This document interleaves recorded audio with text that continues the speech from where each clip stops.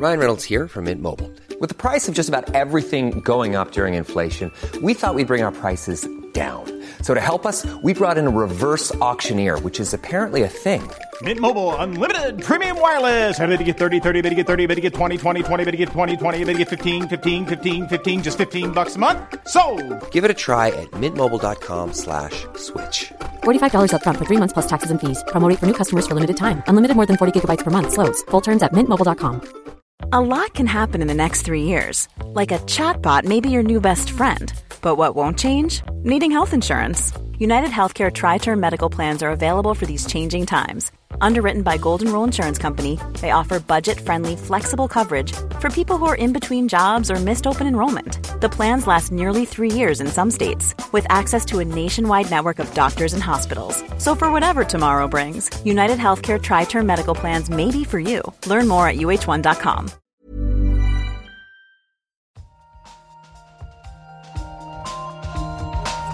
In an experiment. We don't know yet. Why is light so far? Like, it sounds so simple. They had no idea. But now the data speaks. I find this not only refreshing, but at some level astounding. Nature. Welcome back to the Nature Podcast. This week, we'll be hearing about how a psychological intervention could improve achievement, and learning about the complexities of measuring mercury in fish. I'm Noah Baker. And I'm Nick Howe.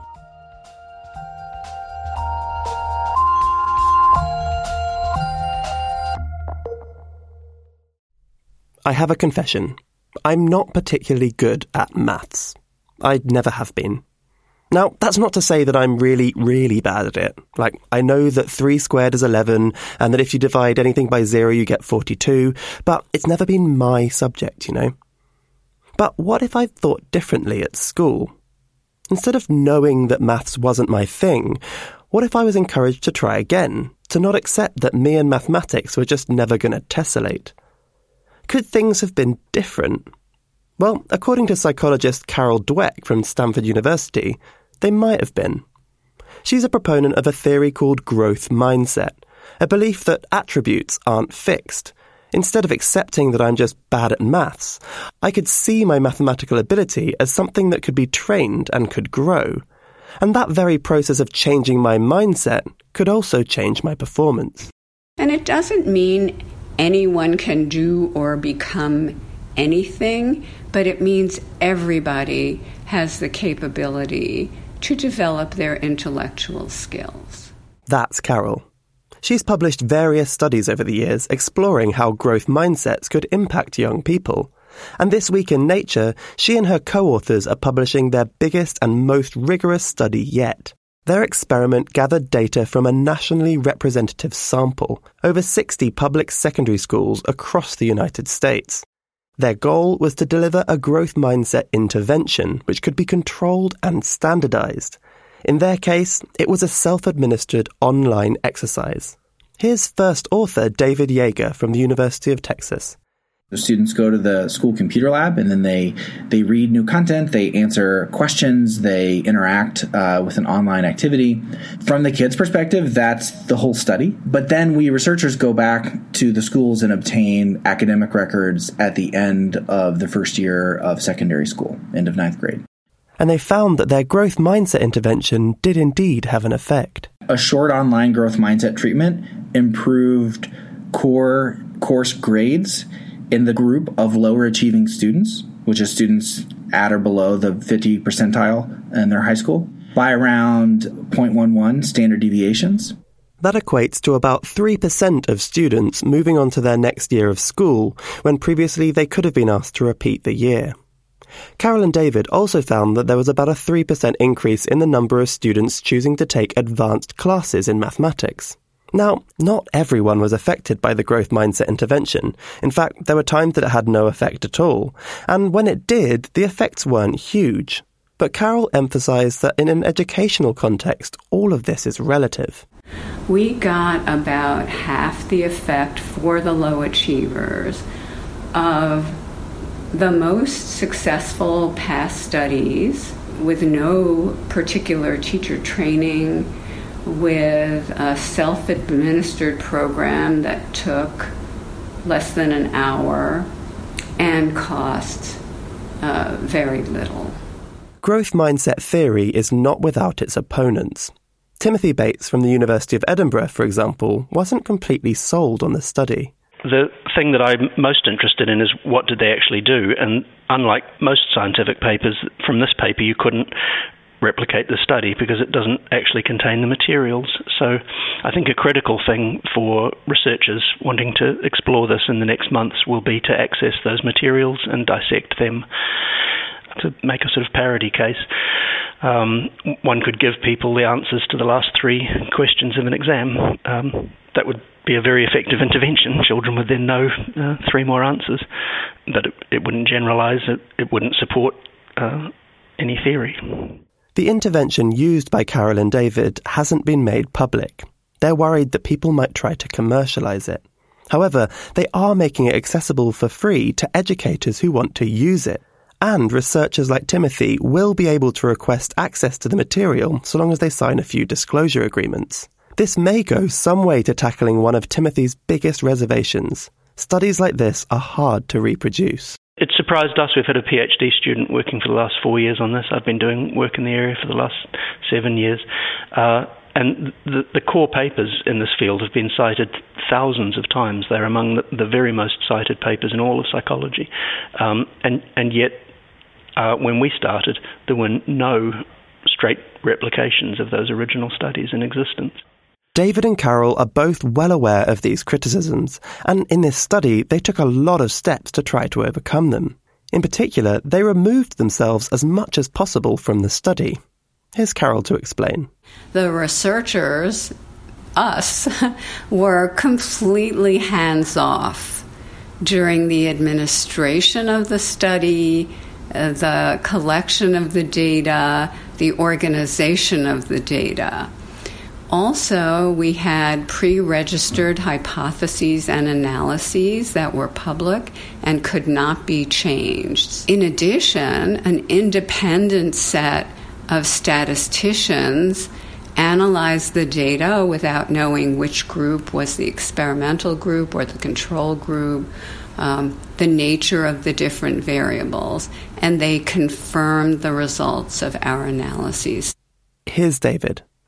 The Nature paper should end questions about whether this effect is reproducible by third parties because of the links that we went to. But this wasn't Timothy's only concern. He also pointed out that, reproducible or not, the effect sizes in this study are very small. Most people think that something that works, you could see it work in a child. And at least you should see the classroom. And this is an effect which is so small, you need thousands of people to see it. Unsurprisingly, Carol and David disagreed and highlighted that this isn't the only approach. Here's Carol. We are not saying that a growth mindset intervention should replace other kinds of important school reform, but we see it as a coordinated effort. An economist at Brown University, Matt Kraft, recently reviewed all available effect sizes from previous education RCTs that met a standard of rigor that would make them believable, and laid out the distribution to say how much of an effect should you expect at what kind of cost.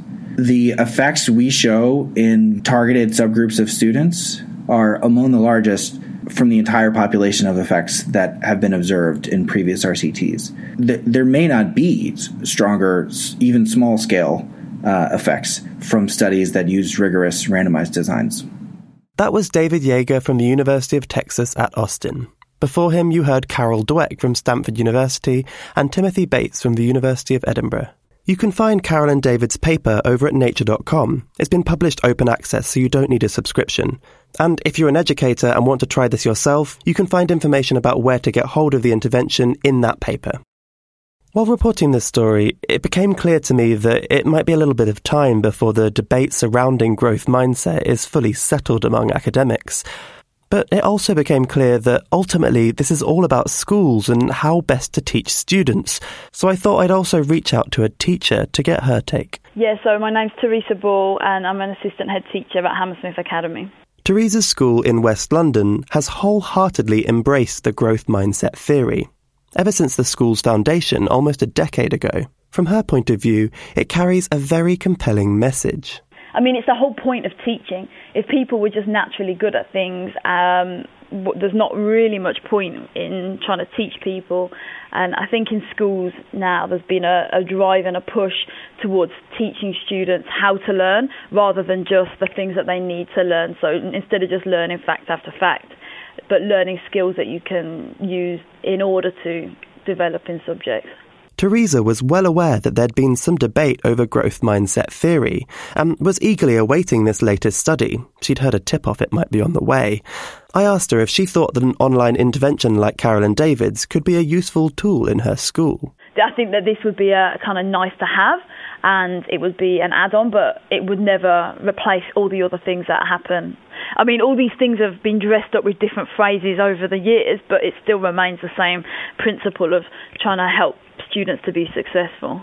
Teresa did warn about the dangers of flashy scientific ideas leading teachers down the wrong path. For a long time, schools have been very quick to jump onto ideas without researching them properly, but actually schools are tending to move away from that. Nowadays, she thinks that interventions like this would be popular, but subject to scrutiny by schools themselves before they were introduced as part of their policy. I think schools would use it and try it out, maybe with a select group of students, and then see if it had an impact on that group of students compared to the rest of the cohort. But it certainly wouldn't be the only thing that schools would do. It wouldn't. It's just not the nature of how schools operate. Ultimately, Teresa's view was fundamentally a practical one. We are trying to embrace kind of this research culture, and so we are open about things. And I think we're open as well that like growth mindset isn't going to fix everything, and for some students and for some situations, it's not going to be what we want it to be. And then there's something else that you might want to try.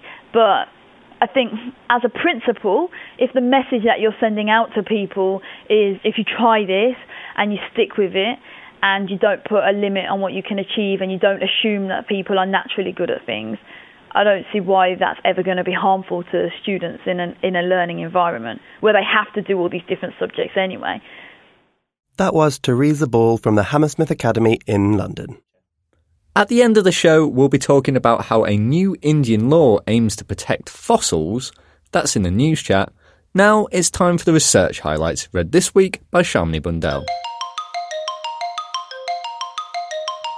Whether it's the 3.5-metre tall giant moa or the unfortunately meaty dodo, unusually large birds are often associated with islands. Now, scientists studying fossils from New Zealand have found an example of another extinct giant, a prodigious parrot that lived around 17 million years ago. The fossil parrot, that the scientists have inventively named Heracles inexpectatus, stood at 1 metre tall and probably weighed around 7 kilograms. It's the largest parrot ever found, more than twice as heavy as current title holder the kakapo.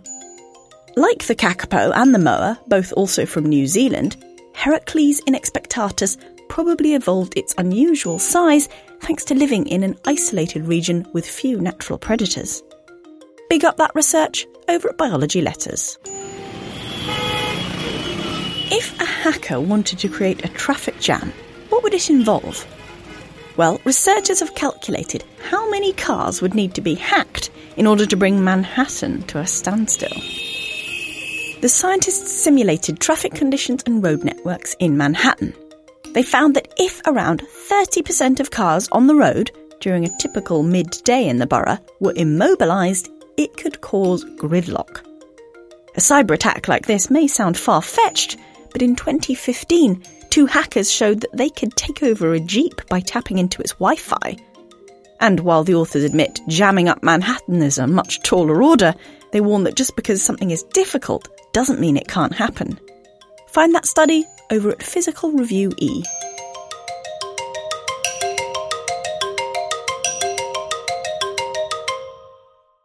Billions of people around the world rely on fish for nutrition, and for good reason.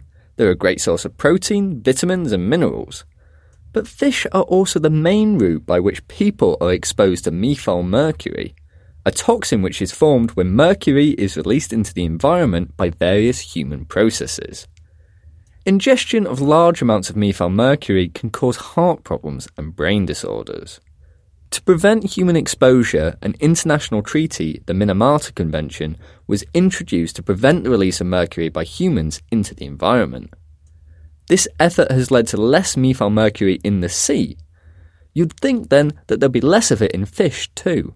One thing we noticed was that depending on the fish species that people are talking about in their work, was either the concentrations are going up or down or remaining flat, even though the atmospheric levels of mercury has been declining. So the question was, like, why do we see all those different directions in terms of mercury levels in fish? This is Amina Shartup, a biochemist who looks at toxic chemicals in the environment. This week in Nature, she's publishing a paper that's trying to work out why people are seeing increases in methylmercury levels in some fish, even though the amount in the environment is declining, and how the concentrations in fish may change in the future. I gave her a call to find out more and started out by asking how she was answering these questions.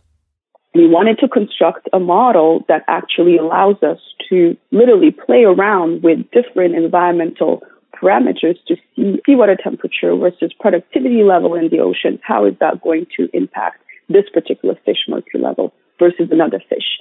So what was this model based on? The idea was to build a fish from scratch, right? So using mathematical equations, we will make a fish and have it grow in this mathematical universe we created for it, and then eat other fish that are also robot math fish, and then see how, depending on their diet and the conditions around that fish, how that is going to impact mercury levels.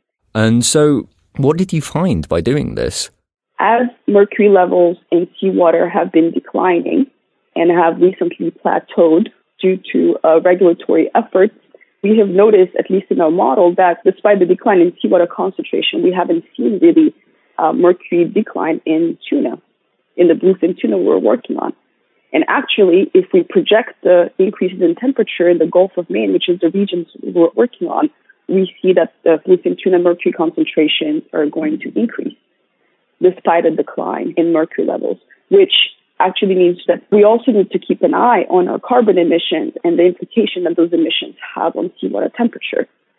Because even despite the decline in mercury levels, we may see an increase in mercury levels in the fish just driven by seawater temperature.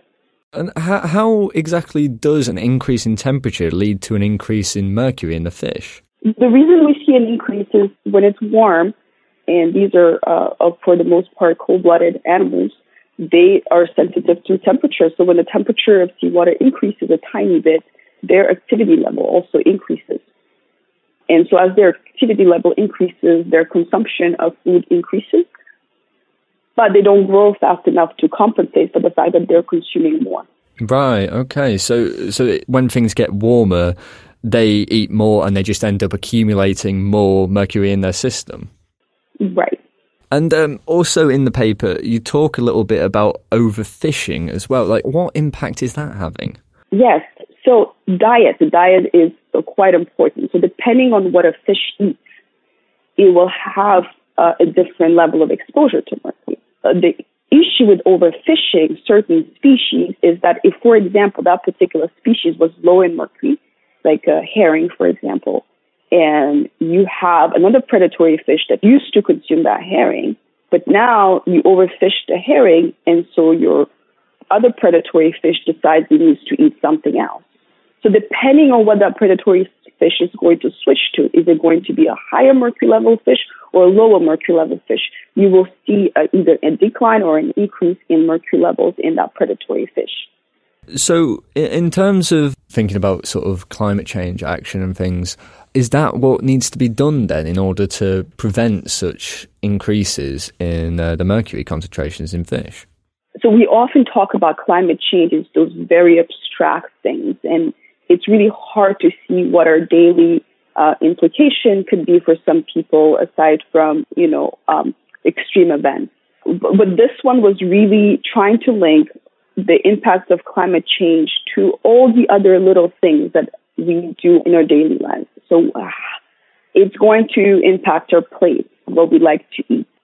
It's not just those physical things around us. It's also in our food.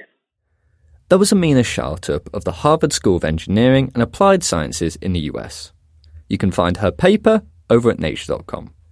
Speaking of what's over at nature.com, it's also chock full of interesting news, which brings me oh so smoothly onto what's coming next, which is of course the news chat. This week, I'm joined by Heidi Ledford, one of Nature's biomedical reporters. Hello, Heidi. Hi, Nick. Thank you for having me. Thanks for coming down to the studio. This week, we've got a story about a survey gauging people's trust of scientists in the US. How are scientists faring, Heidi? Well, I have to admit, I was kind of surprised because it looks like scientists are faring pretty well. I mean, the percentage of Americans who say they have a great deal of confidence in science, or in scientists, I guess I should say, has actually increased since 2016. So it's up to 35%, used to be just 21%. So how are scientists doing compared to like other public figures that may also be gauged on their trust? Yeah, they're doing pretty well, actually. So it's overall the amount of confidence that the public has in scientists is comparable with public trust in the military, which is one of the, in the survey at least, is one of the most trusted groups that they looked at. Okay, and was this true across the board, or were there some people who trusted scientists more, some people who trusted them less? Yeah, I mean, there were some differences there, particularly along party lines. So in general, you could see a trend that Republicans tended to trust scientists less than Democrats. That may not be very surprising because you do often see, particularly when it comes to environmental issues and climate change, what have you, that the Democrats are more active on that front, generally speaking, than Republicans. There were also differences in how, underrepresented minority groups felt about scientists. So Black and Hispanic Americans, for example, tended to be a bit more skeptical, I'd say, of particularly, I looked at particularly the medical researchers. The reason I focused on that is because there's a fair amount of difficulty trying to recruit underrepresented minorities into clinical trials. And one of the reasons that people give for that is that there is that skepticism. And you can see that there in the numbers that, Black and Hispanic respondents were more skeptical of medical researchers than, for example, white respondents were. And do we know if there was any difference between people who had like a greater knowledge of science, like whether they trusted them less or more? Oh, yes. So people with a greater knowledge of science overall tended to trust scientists more. I think that's you'd expect. Yeah, not too surprising necessarily. But overall picture is that trust in scientists is going up. It is. I mean, it appears to be. Truthfully, I don't, there aren't statistical confidence intervals on these numbers. But just if you look at the absolute percentages, then yes, they have gone up. This seems like quite good news then for science in the United States. Well, it does, I guess. When you look at these numbers, it's a little bit hard for me to match those numbers up with some of the public discourse about climate change or vaccines, things like that. But if it's a sign of a trend, of growing faith in scientists, maybe they will be listened to a bit more in some of these debates. Maybe that could be a good thing. I guess one other point that could be drawn from this is that people do report a lot of skepticism of authority figures in general. And so one person that I talked to about these numbers said, not only is confidence perhaps going up, but also you have to remember that not all of the skepticism is due to science. Some of it is just due to general skepticism about authority figures and where information is coming from and potential biases and so forth. So maybe there's cause to be optimistic, maybe more optimistic than I happen to feel at the moment. I don't know. And we're going to move on to what is hopefully another optimistic story. And there is a new law that is trying to be introduced in India to protect precious archaeological sites. Heidi, what's the background to this? Why is such a law required? Yeah, India has a number of really interesting geological sites and fossil sites and so forth that currently aren't being well protected by law. So there's a big push among Indian scientists at the moment to get lawmakers to institute something that will preserve these sites. I mean, has there been any examples of where sites haven't been protected and something's gone wrong? Yes, there is. So as one example, there's this very cool large dinosaur nest that had been discovered, and they had even found the fossil of a snake that was coiled around one of the eggs. So it was this evidence, that snakes were preying on dinosaur hatchlings, perhaps long, long ago. But unfortunately, for a long time, there was nothing in place to protect those fossils, and people raided the site and stole some of the eggs. So people then are raiding these sites. Is there other reasons that these sites are in danger? Yeah, India is undergoing a period of really rapid development. I mean, they've had some sites that are being threatened just by road expansion, for example, but there are building projects everywhere. And some of those projects, may compromise some of these sites. Is there just nothing in place to protect them at the moment? There's sort of a patchwork of regulations in different states and so forth, but there's not a coherent framework, and certainly there are many sites that are left without any real regulations. So I think what some of these scientists are proposing would really bring a more uniform protection to these areas. I mean, they're talking about really hundreds of different sites. And they're pushing to really institute some real consequences for damaging these sites. So, some of the imprisonment, for example, or large fines. So the hope then that this law will make a difference, but I understand this isn't actually the first time there's been a push for this law. Why might this one in particular be different? Yes, they have tried this a couple of times before, and to be honest, it didn't go anywhere. But they hope this time is that they can establish a national authority that would help to establish geoparks that would promote tourism, and that would provide some seed money to help get these regulations going. Well, we'll have to see if this bill is more successful than the previous ones. Heidi, thank you for those updates. Listeners, if you want to find out more about those stories and others, head over to nature.com/news. And that's all for this week. But if your ears aren't quite tired of science just yet, then don't forget to check out our sister podcast, Science Talk, from Scientific American. You can find that in all the usual podcast places. I'm Noah Baker. And I'm Nick Howe. See you next time.